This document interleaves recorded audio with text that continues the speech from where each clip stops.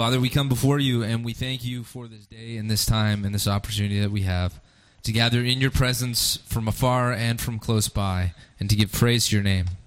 In your name we pray. Amen.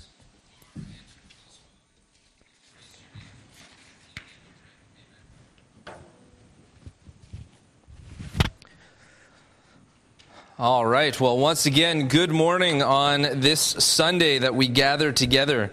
And as we are gathering, we are reminding ourselves to continue in a time of prayer as we are once again faced with this global event. And we lift that up through this day. We fast through this day. And may the Lord once again hear our prayers. We're going to pray, and then we are going to dive into our final sermon in our Stronghold series. Dear Father God, we thank you for the word that you have given us. We thank you for the self-awareness that you have provided. And Lord, we thank you that we have the opportunity to gather and to be blessed in your presence. Lord, as we open your word to a number of different places this morning, we are reminded of the great plan that you have for us. And we give you this time. In your name we pray. Amen. So over these last couple months, we've been looking at this concept of strongholds. We've been looking through the breadth of Scripture, understanding how strongholds can become something in our lives. They can either be ideas, personal struggles, sometimes misguided beliefs that have taken a root within our lives and put us in a position where they are holding us back, where they are limiting us from our potential. In some cases, these strongholds may even have become idols that we do not even realize that we are holding on to. Things that have become so important to us, they have not allowed us to understand the world around us properly. These strongholds, they form for any number of reasons, but the primary piece to all of it, the root at every single one of them, is the basis of sin.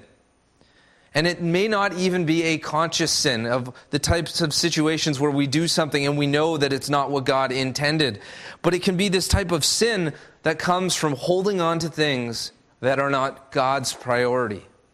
And when we look at every aspect of sin, every instance where humanity has strayed, it's because at some point or another, there's been a conscious or unconscious decision to take our own sets of values, our own priorities, and to put them against and above what God has said. And these things may not even be evil unto themselves, like once again having enough of what we need or having confidence in who we are and our skills. But by holding on to these ideas, these identity pieces, we do not allow God to speak in them, and they become obstacles and hindrances for us. Strongholds can damage so many things within our own lives and the lives of the people around us. They can blind us from God's work. Now, we even see that throughout Scripture as the spies who entered the promised land. How many of them were able to see what God was in the midst of working and doing? How many of them were overcome by this stronghold of fear, of obstacle of what was to come? And because of that, in their mind, it was better to give up the endeavor altogether rather than holding on to what God had laid out. Strongholds do not allow us and force us to lose the ability to see how God is moving. We see this either in Moses and the burning bush as he is struggling to see what God is building, or Jonah and the concept of this ministry to Nineveh that he had deemed was going to be impossible before it had even begun. And it allowed them both to potentially miss the fact that God was building something because of the own ideas that they had, their own concerns, and their own things that they were personally struggling with. And finally, again, this concept of strongholds can deafen us to God's voice. That we lose the ability to see how Jesus' teachings play into the shaped actions of our life. About how we would be led to behave differently, engage somewhere that we wouldn't have otherwise because of the things that we're holding on to so closely in our own hearts. And that makes us think of the rich young ruler who once again wasn't against the concept of sharing his prosperity. But what did that emotionally do to him? It forced him into a position where he left feeling saddened. For each of us individually, our strongholds will be entirely different.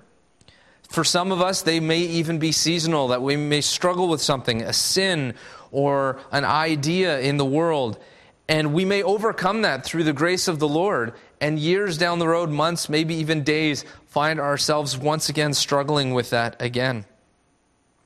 Strongholds are the things in life that need to be removed from how we live, how we breathe, and how we think, so that God can work a new thing in our hearts and in our lives.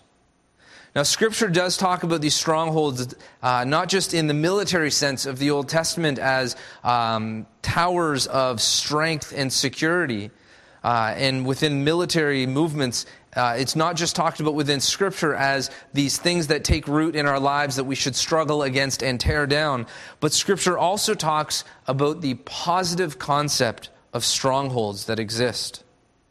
That these strongholds of a positive nature can bring rest and peace and joy. And I think all of you can agree with me this morning that we could all do with a little more of those things in our own lives. And when we look at the Scriptures, we see very quickly that God is the ultimate stronghold that we can find rest, peace, joy, comfort, and security within. Nahum 1:7 says, God is good as a refuge in the day of distress, and he knows those who take refuge in him. Jeremiah 16:9, Adonai, my strength, my stronghold, my refuge in the day. Psalm 9, verse 10, Adonai is a stronghold for the oppressed, a high tower in times of trouble. Psalm 27:1, Adonai is the stronghold of my life. Whom should I dread?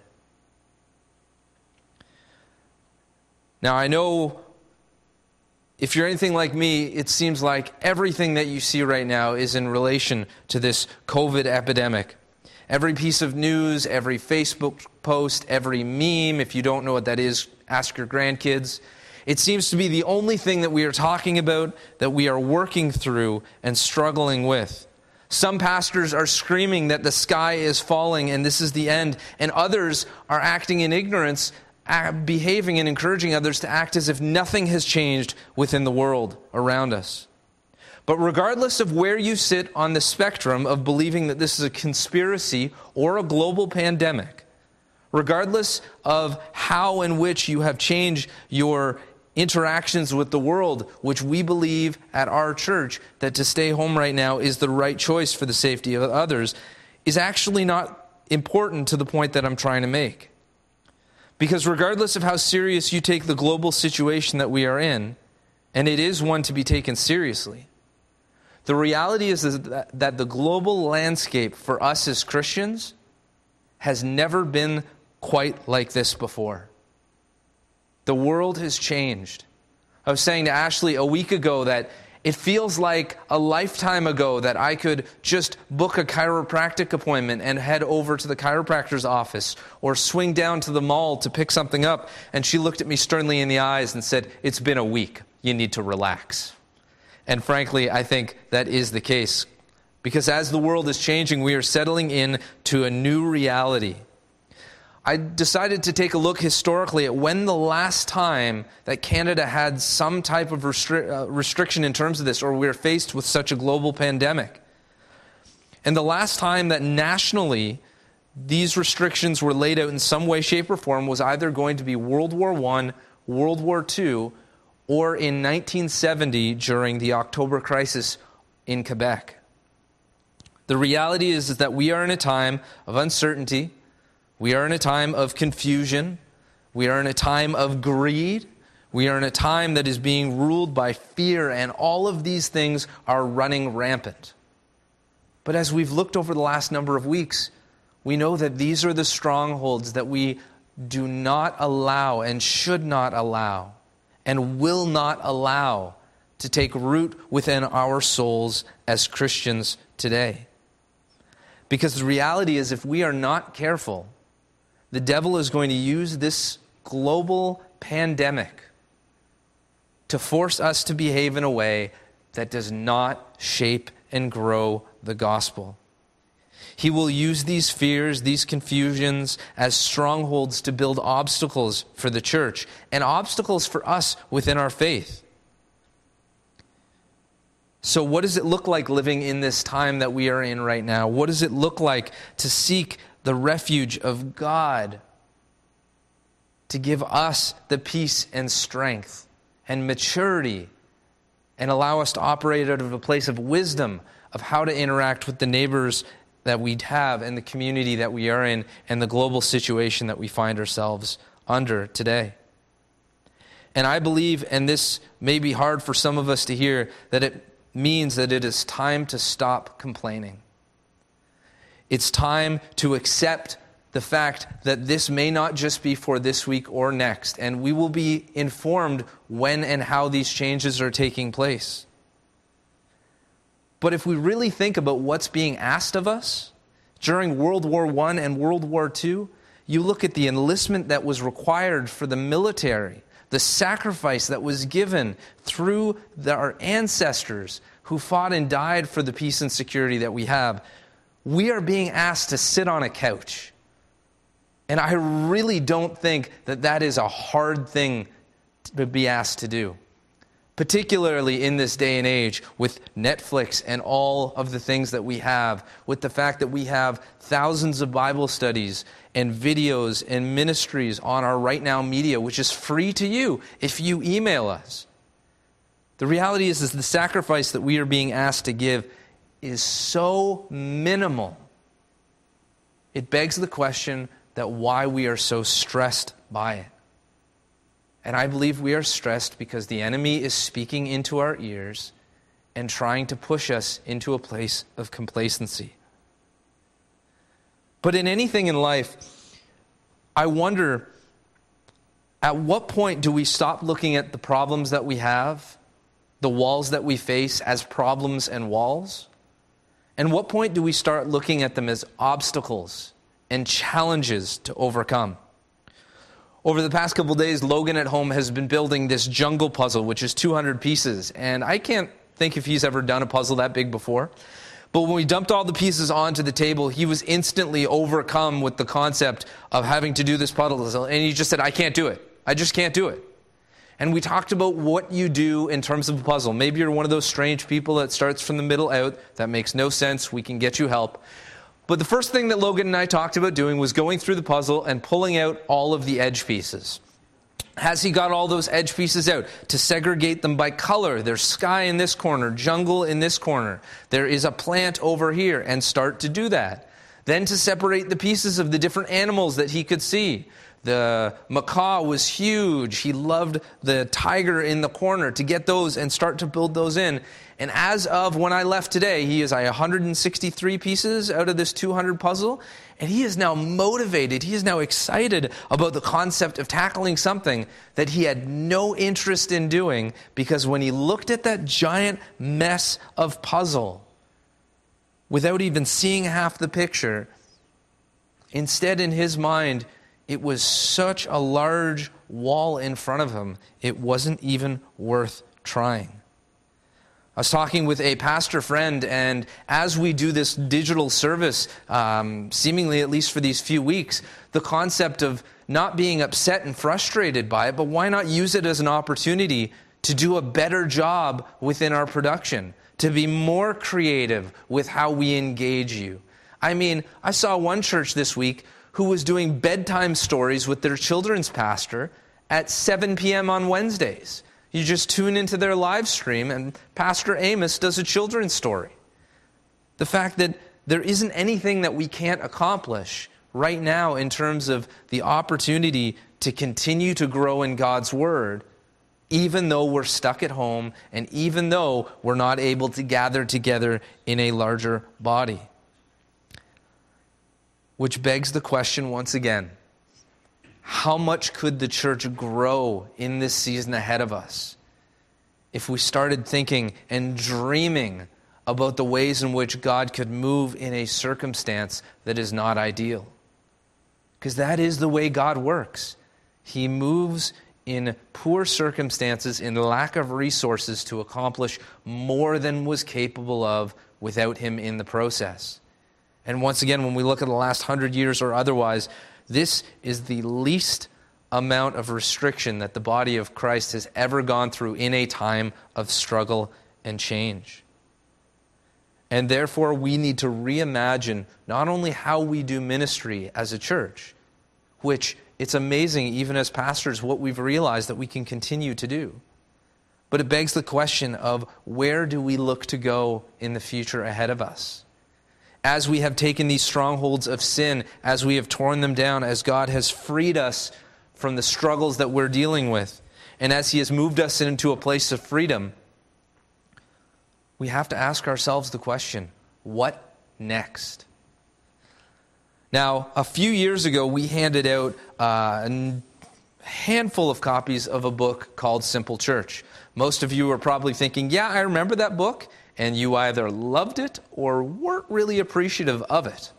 But what I found interesting is in this concept of Simple Church, it asks the leadership of a church to go back to the roots of what makes your church unique as a body.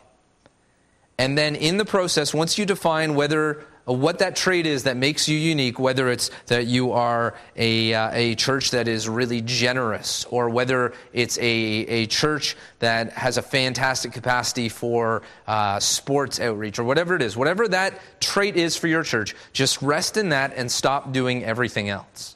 And it advises in this book to take a break, to take a self-imposed, almost quarantine of a time to evaluate you within your leadership structure, within your church, the ministries that you participate in, and ask yourself the question, what are those things for us that define us as a body? And as I was chatting with one of our leaders this week, it struck me that we have found ourselves in a season where we are not doing half of what we used to. And in that sense, it allows us this time to think and dream, to live and breathe only what we do best. And I think that's the reason why basketball players play basketball and baseball players play baseball. Despite Michael Jordan's awkward stint back in the 90s that most people prefer not to talk about, it's this concept of living and breathing the best of who you are and the best of how God made you and the best of what God made you to do. So how do we discern this future together as a church? I believe it starts first within this concept of praying. This aspect within prayer of going to God, of speaking, of giving Him our concerns, our beliefs, our wants, our desires, our fears, laying all that at His feet, and then to take a step back and sit in silence and allow God to speak back into us. Now, once again, this is primarily these speaking and listening opportunities, a personal practice, but it's something that we can be doing as well corporately. And I don't know about you, but in my life, the situations and times where I've gone to the Lord in prayer and in fasting for clarity and direction, I often get what I'm looking for. I might have a hard time hearing it. But then as we're collectively as a body asking God where we want to go, we're going to be hearing all of these different things from God, which then leaves us with an opportunity to sit and share and discuss together what God has told us. For leaders to gather, for small groups to gather, and to go around the table and for everyone to have their turn and say, this is what I hear God telling me. And in that aspect, this concept of meeting in community and discussing the outcome of our times of prayer, I believe, is an act of prayer itself.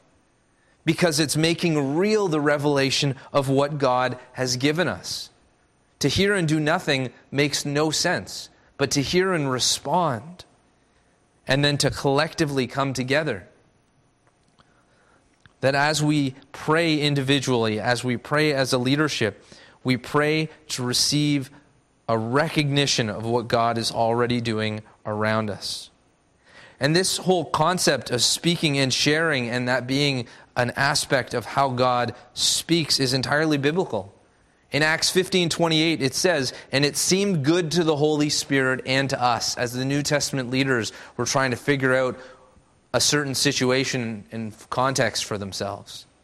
Now, how do you think you figure out what's good to the Holy Spirit and to a group of people?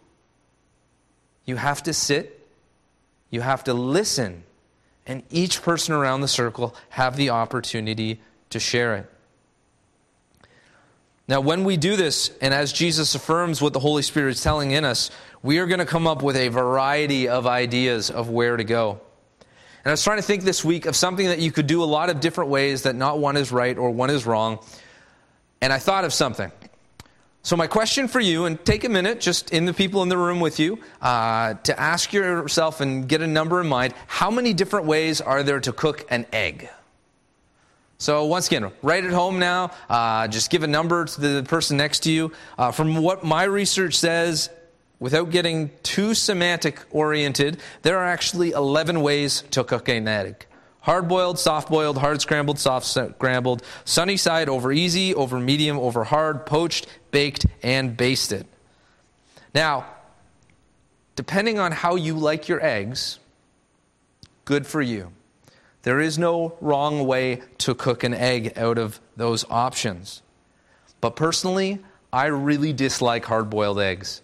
I think it takes it back to a funeral when I was a kid where I ate something like 20-something deviled eggs. That's like a good 10 full eggs. And since then, I just can't do it. And the youth will know this as we're at Pitch and Praise. They'd always have a bowl of hard-boiled eggs, and I just skirt that like something worth avoiding. But that doesn't mean that if your favorite is a hard-boiled egg, that it is wrong. And honestly, I believe preferences are important, and preferences are a concept that we need to recognize in where we're going as a church. But that doesn't mean that our own preference supersedes everyone else's. And that doesn't mean our way of doing it is the only right way or effective way. And I honestly believe as a church that we have been placed in a season due to the global pandemic that we are in, where a lot of our strongholds have actually just been forcibly taken away for us. Through no effort and energy of our own, we no longer have to worry half as much about busyness as we did 1 month ago. For many of us, we have been forced to work from home, or perhaps, once again, working is just no longer an option for you. Our social calendars have been decimated in the utmost of ways. Shopping is now no longer an option. Privacy in your own home may not be quite the option that it used to be. And the distraction of a million different things to take our attention outside of the home are no longer factors that we have to deal with. We have been put in a place where our dependency on God is more primary than it ever has been. And when we do decide as a church where the Lord is leading us, for every decision that we make, the reality is 10 people will have a different opinion on what it could do or what it could be.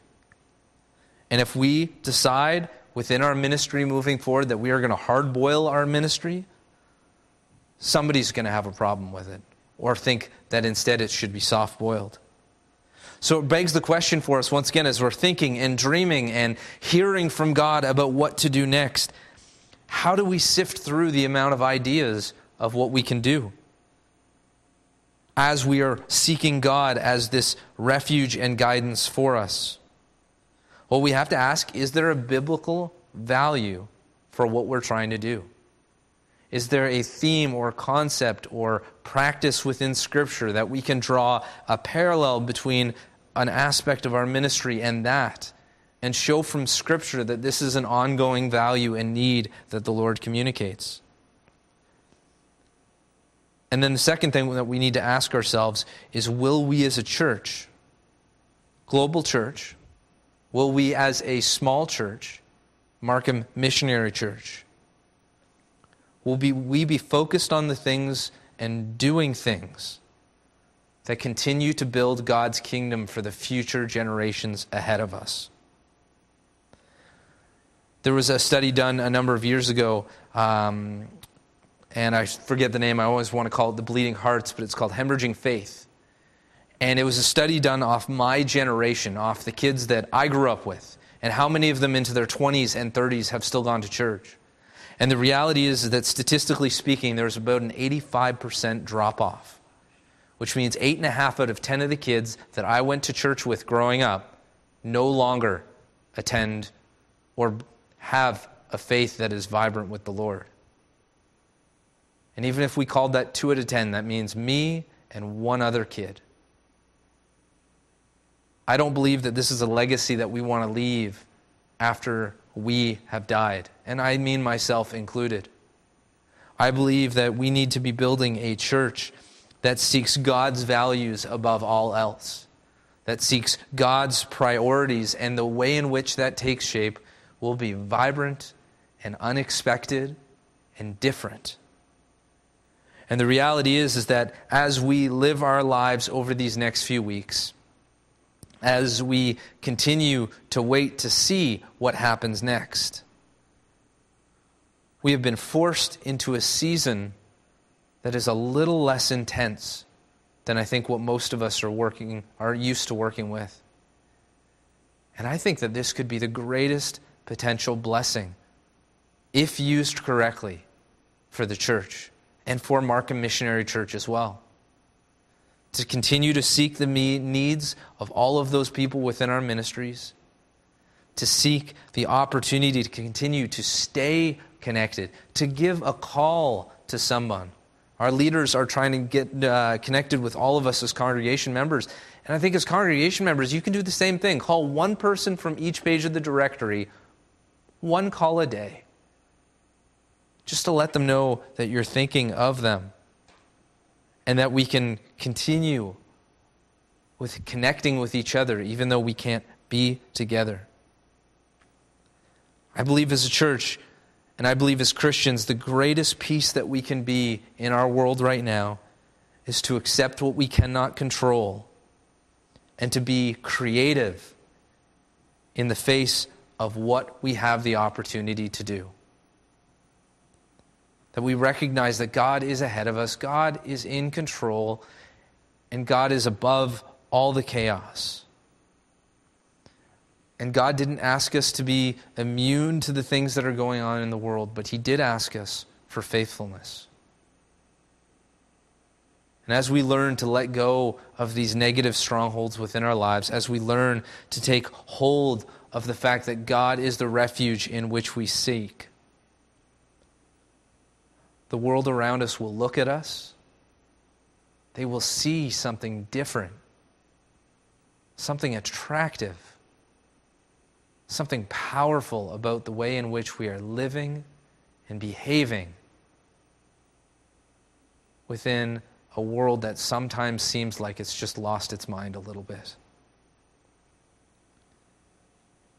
And as we know, it is faithfulness that the Lord requires to do great things. Let's pray.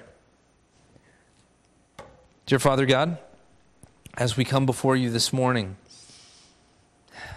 we recognize that you have all things in your hands. Lord, as we come before you, we recognize that it is your will that needs to be done above all. And Lord, we ask that in this season ahead of us, as we are staying home, don't allow our televisions and our newspapers to become the most interesting thing. But may this be the beginning of a new season that we hear from you in the deepest way that we ever have. And Lord, that's dependent on us. It's dependent on how often we turn to you. That's dependent on how much space that we give you. But Lord, as Scripture says, you are the stronghold that cannot be overcome. Lord, we seek you to find rest, to find peace, and to find, once again, the blessings of your Holy Spirit. In your name we pray. Amen.